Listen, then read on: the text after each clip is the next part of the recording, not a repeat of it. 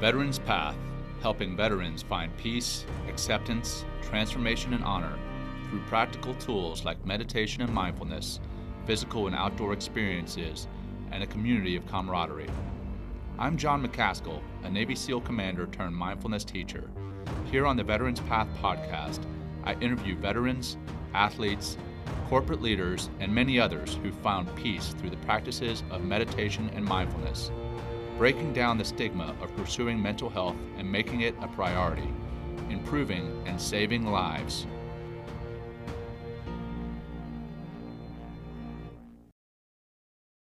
All right, my guest today is Jory Herscher. Jory and his wife Stephanie live in Texas with their 4 children. He was a police officer and a law enforcement attorney who transitioned to become a trauma recovery coach.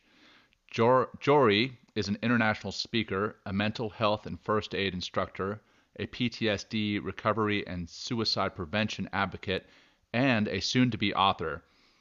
Lastly, he is the executive director for the Unbroken Project, a nonprofit working to help veterans and first responders find healing and recovery from emotional trauma.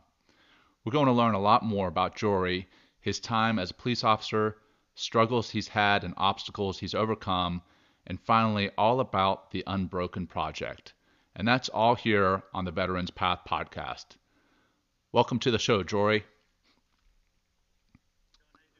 Doing great, man. Happy New Year. Thank you. Happy New Year to you. Yeah, I can't believe it's 2020, man. I remember when I was little thinking about how old I was going to be in the year 2000, and now here we are, 20 years past that. So I'm not sure what happened to all the time, but here we are. So how have you been, man? I've been really good, just working on the Unbroken Project and working on my consulting business. Kept me busy, but spending time with the family over this last bit has been a great break for me. So good for you, man. That's outstanding. So what'd you guys get up to for the holidays? We stayed right here in Texas. We had some family come down to see us and just kind of had a lazy, low key. I always cook for the holidays, so spent my time preparing and cooking meals, but I love doing it. So to me, that was a great vacation. Oh, heck yeah, definitely. So before we really get into our interview questions, I'm starting every show by letting our listeners know what we do at Veterans Path and then why we're doing this show in particular. So Veterans Path, we introduce veterans to meditation and mindfulness. Typically, we try to do it in outdoor settings so that they can rediscover peace, acceptance, transformation, and honor. And that's where the word path in our name comes from. Peace, acceptance, transformation, and honor.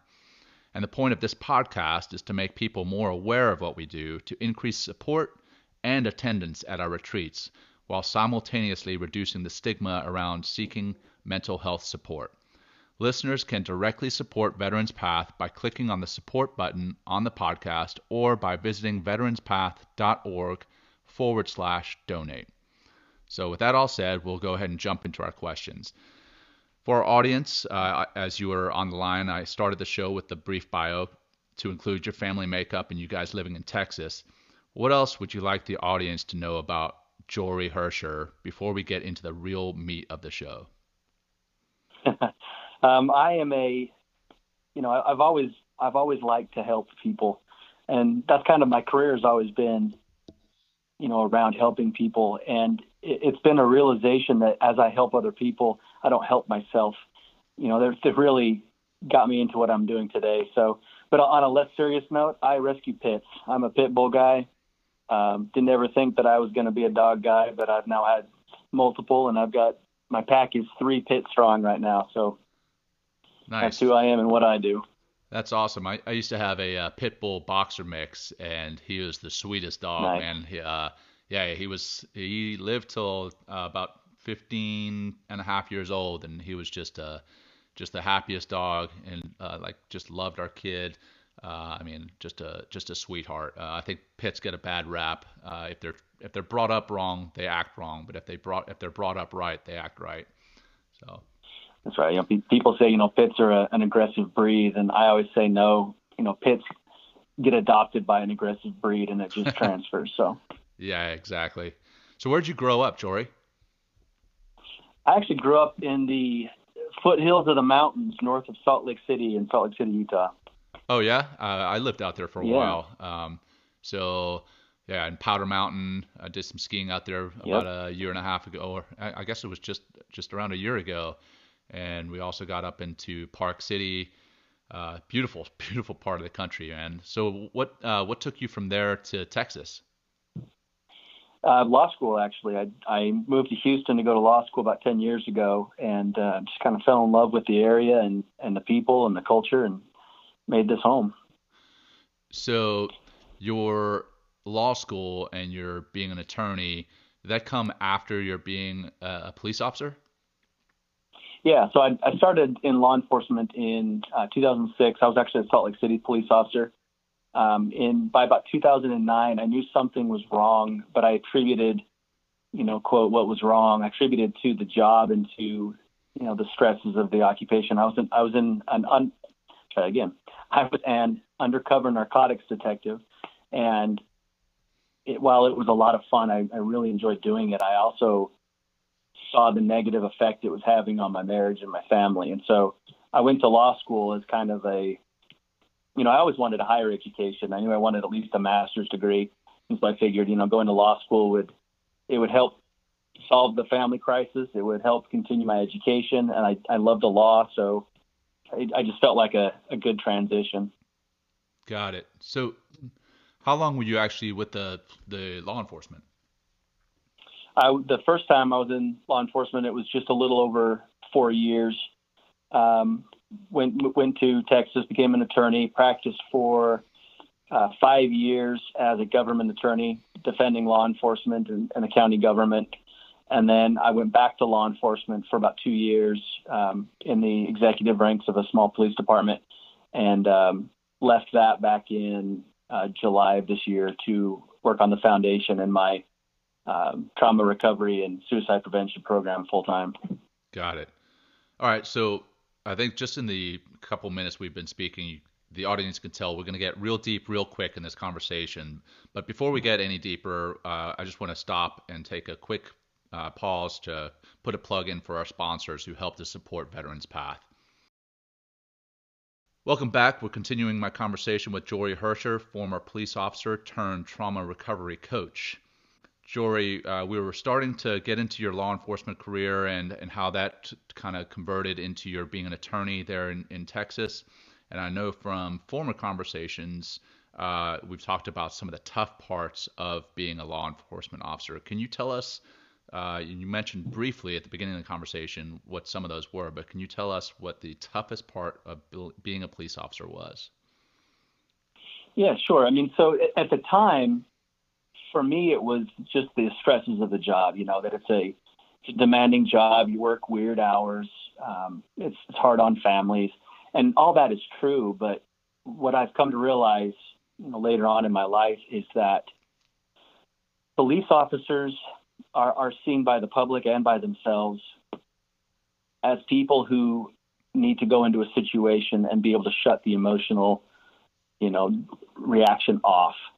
We need to go into a shooting of a young child, or the death of a parent, or whatever it might be, and we need to be stoic, and we need to be professional. We need to investigate, and we think that we are these, that we're somehow different than the rest of society, that we're able to take that and we're able to handle it, and we almost see it as a calling to be able to stand and endure that so that the rest of the citizens don't have to. And that's not true. We've taught ourselves to shut that off. And in my culture, my department, we actually called that going into warrior mode. And it was a pride thing. I had pride that I could go into a death scene and go into warrior mode and be okay. But really what we're doing is we're shoving down the emotions and we're blocking them off. And it causes other symptoms to occur that are attributed to being a police officer, but not attributed to shutting off emotions, and stuff like, stomach problems with acid reflux, with muscle problems, muscle spasms, literally itchy skin, headaches, migraines, nightmares. I mean, I could just go on and on. The lists are huge, but we attribute those to symptoms of being a police officer, not really understanding where they come from. So that's in a nutshell, that's the biggest problem I see with law enforcement is what it does to us mentally, and we pretend that we should just be able to deal with it without any outside help. And that's exactly right. I mean, we're pretending.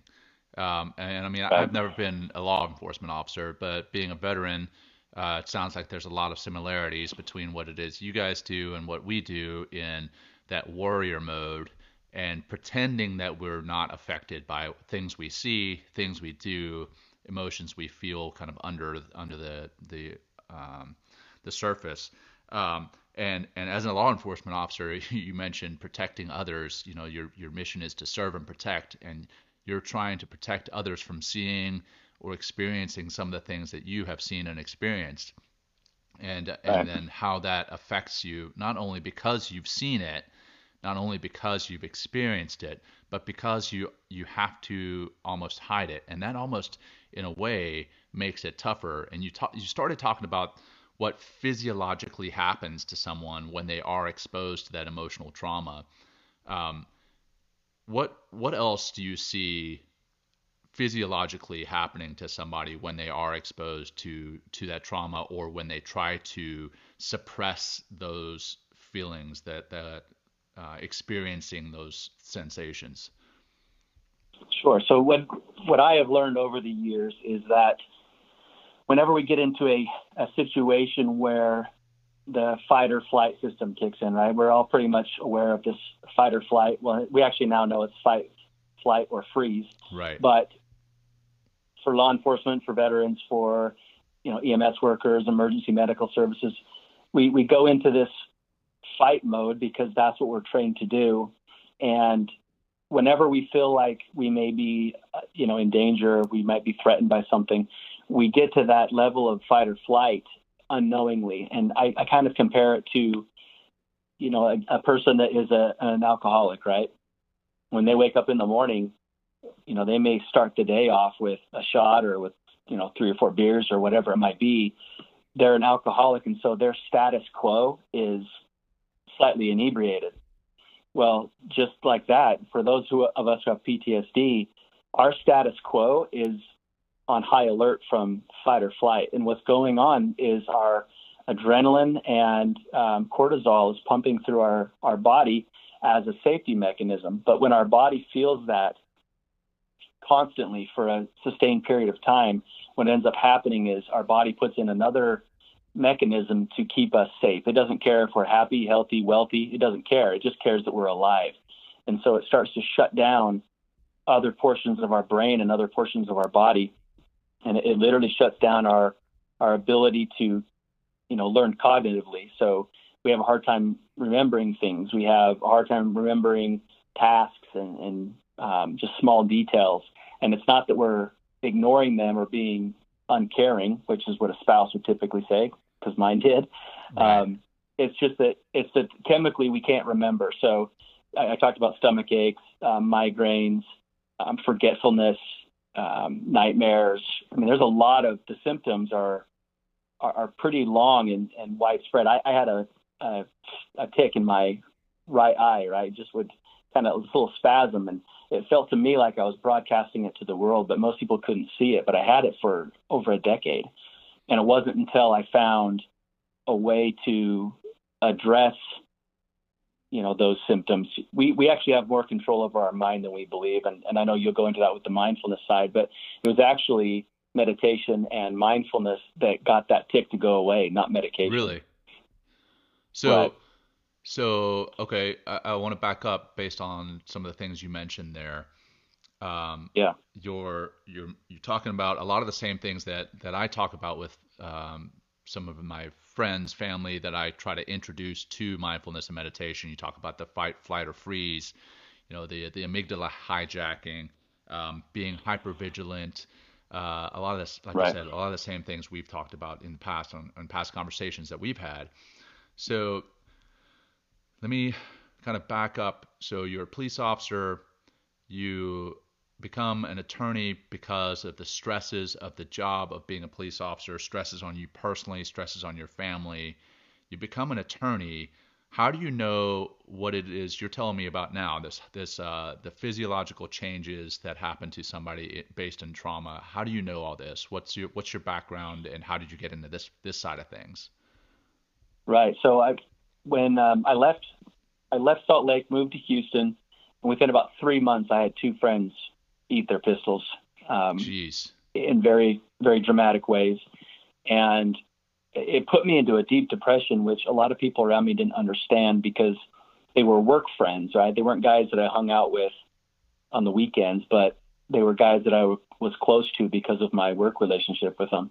And it put me into this real funk, but I started running again. I got into better shape. I got real fat as a detective, thanks to all the free food and surveillance. But I got back in shape, and I felt better. And I graduated law school, became a government attorney defending law enforcement and advising and training. And in 2016, we had Hurricane Harvey blow through, and so it made a South Texas August very cold compared to what it should have been. And I was driving home from work one day and just had this, I call it my business decision, where I just decided that world minus me equals better. And it was just I think that's right. So, need to put into a plan into effect. And at that point, I saw an 18-wheeler turn and start coming towards me and down the road about a mile. And I thought, well, there you go. I've investigated enough of these accidents. I know when and where to hit that thing. And so I decided that I was going to, fall asleep, air quotes, and cross the median, and it would be over. Right before it happened, it dawned on me that, well, I don't know if it dawned on me, but I was panicked that it wasn't going to work, that this was too easy, that it was going to be real to suicide, and that my wife wouldn't get any insurance money. So again, it was a business decision. I'll just do it later. And I pulled back in. And then I literally said out loud, I'll just do it later. And my prefrontal cortex heard that and went, what? What are you doing?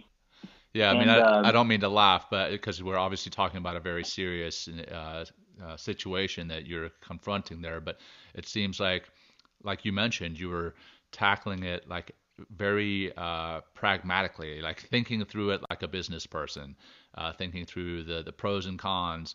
And then you realize, you know what, there's a lot more to it than just this business decision that you called it. There's life to it. So yeah, sorry to Exactly. interrupt. So now you realize that your prefrontal cortex is kind of kicking in, and you're starting to think more. So what happened next? Yeah. So and I could go on for a while on this too, but just real quickly, I say there was no emotion to it, but I also have to point out, in my experience, there's two kinds of suicide. There is the business decision, no emotion, do it. And then there's the highly emotional, tears, crying, not sure. But the ironic thing is that the decision to commit suicide as a business decision is actually an emotional decision. It's Sure. not emotional as in tears and whatnot, but it's our emotions that are deciding it. So anyway, it's my cognitive, reasoning is gone, and I don't think about my family. I don't think of consequences. I'm just thinking with the woe is me and my life is terrible. Sure. And so what happened is I ended up not going to sleep that night, panicked that I would do something stupid or maybe that I wouldn't wake up. Got into a psychiatrist, got medicated, which was I hate to even say even today, but it was a huge blessing. It just absolutely changed my life. I know there's some horror stories with medication, but I didn't experience that. It was just nothing. All I can explain is a fog was lifted from my head, and I could start to heal. But to fast forward a little bit, about a year after that, after counseling and therapy and everything else, I had suicidal ideations again, and I just said, this is ridiculous. I can't be. In fact, I said out loud to myself in my hotel room in Florida, we live in the United States of America. There is no reason why we shouldn't be able to find a way to keep good people from taking their lives. And Right. now, Are you still on medication at this time? I am. I started off on 3 medications, Okay. and I'm now down to a reduced dose of 1. But at the time that you're having these suicidal ideations, where were you? You were still on 3 medications? Still on 3, Okay. the highest prescription dose they could give me. Yeah.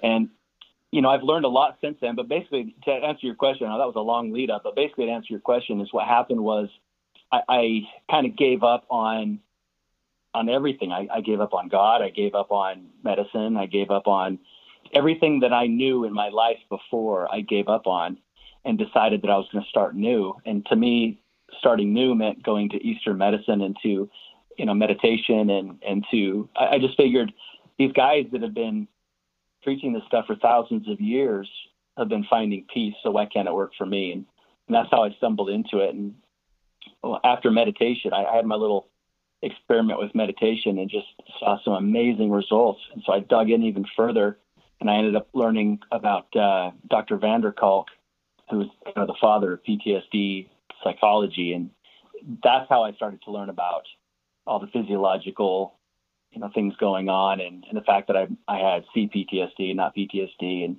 dissociative disorder and that sort of thing. So it's self-taught. It's a short answer.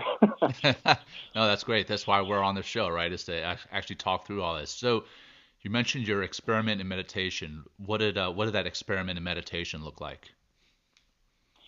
So I had tried guided meditation before and didn't like it at all. I felt like I felt like a phony, basically. And so I started to read a little bit into it, and I discovered this. I forget what it was even called, but it was just like a solo meditation, right? You don't need music. You don't need any sort of guided meditation. You focus on breathing, and whenever your brain tries to jump to a new topic, you push it out and go back to your breathing. Vipassana. And is that it? What's that? Was it called Vipassana?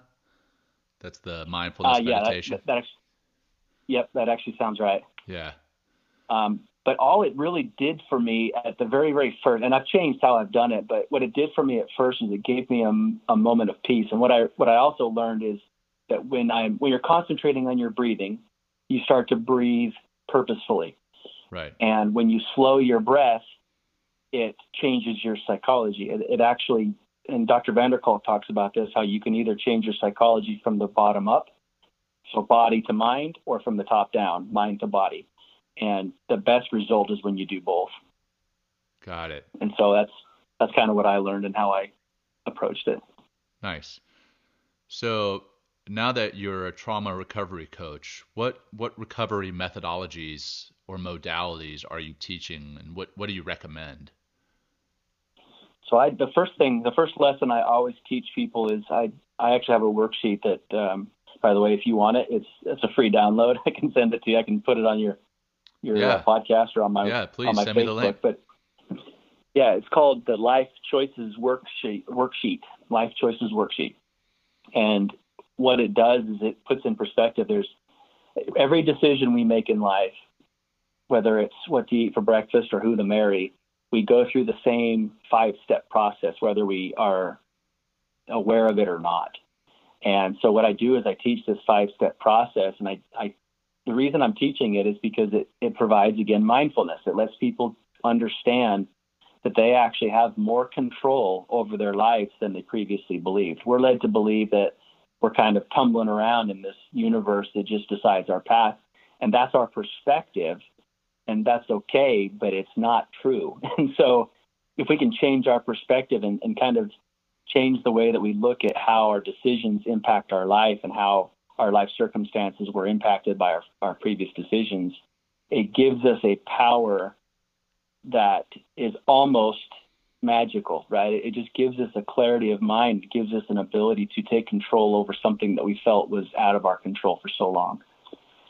So that's the first step. And then from there, I teach a trauma healing cycle. Our brain heals in a specific way, whether we know it or not. Again, this is just the way that our brain heals. And really roughly the trauma cycle is that we remember or we admit to the traumatic event occurring. Then we admit to the thoughts and the emotions that we had during the event and in the days, weeks, months following the event. Because that's usually the most traumatic part of it, is our thoughts and emotions that happen after the event, unless you have a prolonged trauma, which is another story. But right. And then at the bottom, we have you have to empathize with yourself for the thoughts and the feelings that you had, which one of the symptoms of PTSD is an inability to empathize, whether it's with yourself or with other people. Mm-hmm. And so I teach how to regain empathy. And then the last step is changing the story, changing the narrative. There's a lot of positive and negative that comes from every situation. And we naturally, as men and women, tend to grasp onto the negatives and forget that there was ever a positive. And so it's a training, it's a perspective again. Sometimes I joke that all I do is change perspectives, but it's That's a good perspective thing. on, it changes the perspective on what happened in that trauma, and you get to define it. Some people will say you're lying to yourself. No, you're not. You are choosing to believe a certain way about a certain event. One of them is healthy and helps you. One of them is negative and hurts you. So if that's lying, okay, I lied to myself. But that's how I was able to overcome the multiple traumas I've had in my life, through that process. So that's the next step that I take. Nice. And I know I'm going to back up a little. So I was actually recently a guest on Jory's podcast, and he has a podcast called The Unbroken Syndicate. And on there, we discussed self-empathy as well. And we kind of threw that term out there, and I didn't realize it was actually part of what it is you're teaching. That's very interesting. And I think it's very important that people realize that, yeah, sure, we can empathize with those around us, but when we take a step back and empathize with ourselves, actually realize why it is we're thinking what it is we're thinking, understand that there's value in those emotions, there's reason behind those emotions, we can actually start to kind of come back to that different perspective that you were just talking about, kind of resetting our mind, resetting our viewpoint. So I mentioned the Unbroken Syndicate podcast, and I know that you're also the executive director of your own nonprofit, the Unbroken Project. Can you tell the audience about that? Yeah. So when I was first diagnosed with PTSD, when I was talking with one of the very first counselors I ever met with, at the time, the counselor had told me that PTSD is not something that you entirely heal from, but it's something that you can manage and deal with and live a normal life. And at the time, all I heard was, you can't heal from this. So I said back to her, so what you're telling me is I'm not here to be healed. You're basically just having me come to get unbroken. And she said, yeah. And so this Unbroken kind of became my theme. I didn't realize there was a book and a movie about it at the time, but Louis Zamperini. Right. And it's good stuff. And I don't mean to jump on that bandwagon, but that was my meaning behind the Unbroken Project. I don't think they trademarked the name, so I think you're free to use it, brother. You think I'm okay? Yeah. So the point was, as I had two friends commit suicide from the law enforcement world, and I had attempted suicide, and I had suicidal ideations again, and I started to research, police suicides. This all started off as just police, and I started to see how many police officers were committing suicide every day, and I started to do more research and finding out that the media wasn't talking about it. This was 2014, 15, 16, so this is before the whole world knew about the law enforcement suicide epidemic. But so my goal was to prevent police suicides. And as I started to present these programs, it wasn't police officers coming to my classes. It was veterans, and it was firefighters, and it was EMS guys.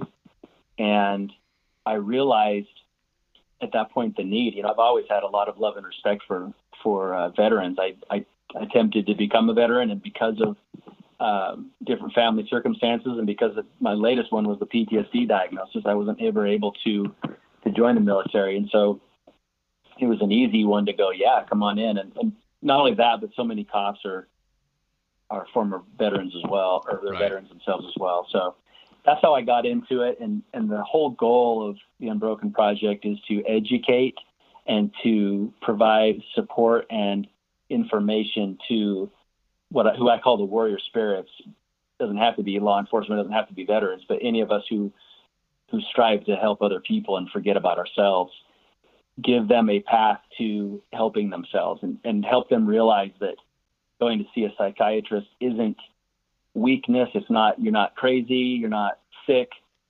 It's just that you have an illness that needs to be treated by a professional, and there's a way to do it and still be a warrior.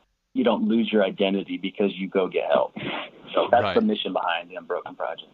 Nice. And I mean, going back to the whole serve and protect and the warrior mode that you mentioned earlier, where it was almost deemed as weakness if you're seeking mental health support, mental health help. If you can't take care of yourself, how are you supposed to take care of others? If you're a police officer Right. out there on the beat and you're not taking care of yourself mentally, you are going to have physical there's going to be physical effects in what it is you're doing. So you may not be paying as close attention to where you need to be. You may physically be down, and you are not going to be as effective as a police officer out there because you are not mentally on top of your game. So if you're able to take care of yourself mentally, you're actually you help yourself first. It's kind of like in the aircraft when you first board an airplane and they're going through the whole safety spiel and they say if there's a loss of oxygen, put your oxygen mask on first. Well, that's what Right. we have to do as first responders, as military, as really anyone. We need to take care of ourselves Right. first. We need to put our own oxygen mask on first, and then we can take care of those around us, those who we love, those who we care for, those who we work for, those who we are serving and protecting. So I love that you're doing this now, brother. I want to also go back to the law enforcement suicide. This is something. I'll be honest. I am not that familiar with the law enforcement suicide rate. Do you know how that compares to the general population? Yeah. So as far as a percentage goes, I don't know what the percentage comparison is, but I can tell you this. If you are a police officer today, you're more likely to kill yourself than to be killed by a bad guy. Really? That is, Statistically, yep. oh, that is terrible to hear. Wow. I mean, it's And, terrible to and hear that anybody's getting killed on either side, but the fact that right. people are prepared to take their lives more so than they are going to be going to have their lives taken, that's incredible. That's an incredible statistic and horrifying, quite frankly. And the sad thing is, not only are you more likely, but you're twice as likely. Oh, wow. That's how bad it is. Yeah. 230 something deaths this year and 100 and something in the line of duty. So, yeah, it's a sad number. Oh, yeah, terrifying. So, if somebody wants to find out more about the Unbroken Project or your Unbroken Syndicate podcast, how can they go about finding out more about that or volunteering to help? Yeah, so my website for the Unbroken Project is unbrokenproject.org. No fancy spelling or anything, just how it sounds, unbrokenproject.org. Unbroken Syndicate podcast is available on iTunes, on Stitcher, on Google Play, on all the major podcast providers. And then you can also get me on my website, jory.us. That's my for-profit consulting firm, but it all goes to the same mailbox. So I'm happy to talk to you from either of those places. Gotcha. So wrapping up with the kind of the questions and thoughts that I had to cover on the show, what haven't we covered that you would like to make sure that we talk about? Yeah, one thing I was wanting to hit before we take off is, you talked about how when military or police officers or whoever, really, whenever there's a crisis, we need to take care of ourselves first. And I use that too. And one other thing that I like to tell people is, because I usually talk with cops and military. I do help people of all walks of life, but because of that group, I can say, what's your strong arm or your strong hand to fire with? I'm right-handed. Okay. Mm-hmm. What do you do if your right arm is incapacitated? You get shot in the right arm. What do you do? Well, of course, I transition to my left. Well, what happens if you need to change out a magazine? You have to rectify it. Right. And they go through and they tell you, right? And I say, how do you know to do that? Training. Trained. Yep. You trained and you prepared, right? Right. So someone gave you a tool to put in your toolbox in case there was an emergency. Yes. That's exactly what we do with mental health. It's the same thing. It's not that you are, crazy or sick or that you can't get better. It's that we need to put a new tool in your toolbox to deal with the stresses of the job and on the mental health side. And so it doesn't make you less of a person. It makes you a more prepared person. Quite frankly, it makes you a nicer person to be around, because I always joke that back in my PTSD days when I wasn't helped or counseled or anything like that, I was a certified asshole. And, it just is. We become angry people. So anyway, Yeah. that's what I wanted to say. It's another tool in your toolbox. Totally, man. It's, it's doing some type of mental health, whether it's mindfulness, meditation, whether it's, taking care of yourself physically and eating better, getting some exercise. That's the old adage, the ounce of prevention is better than a pound of cure. If we're Absolutely going to take care of ourselves, we need to do it earlier rather than later, because it's much like going to the gym. And if you wait until you're in terrible shape to go to the gym, it's a lot harder to stay motivated. It's a lot harder to get back into shape than it is to stay in shape. Well, it's the same with our minds. Right. It's a lot harder to get our minds right than it is to keep our minds right. That's right. And much like you say, it's not just about healing. It's also about making us better out there on the streets, making us better out there on the battlefields, making us better just people to be around. So it's not just about healing. It's about improving who we are, how we interact with others, how we treat ourselves. So if we are able Right. to actually practice some form of mental health, then we are going to be better, like you said, better to be around as well. So I love that. Well, Jory, thanks so much for coming on the show, man. I've had in the recent episodes, I've had quite a few women on the show lately, and I feel it's very important to have both men and women come on the show to share their stories. So thanks very much for coming on, for being so open, for being vulnerable and sharing your story. I know that some of that's tough to share, but I definitely appreciate it. I know that it's going to help to break down those mental health walls that we've discussed. So thank you very much for being on the show, brother. Absolutely. Thanks for having me. I really appreciate coming on, and happy to be part of the audience and just honored to be here. So thank you. Yeah. And for our listeners, thank you for listening to our show. Please check out Veterans Path online at veteranspath.org. And we are on social media. Please follow us on Facebook, Instagram, LinkedIn, Pinterest, and Twitter. And we're also on YouTube.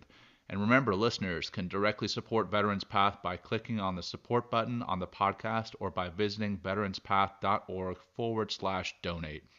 Thank you all and have a blessed day. We hope you've enjoyed today's episode of Veterans Path Podcast. Please follow us on social media and think about sharing your story with us there and potentially on the show. Together, we can make mental health a priority, improving and saving lives.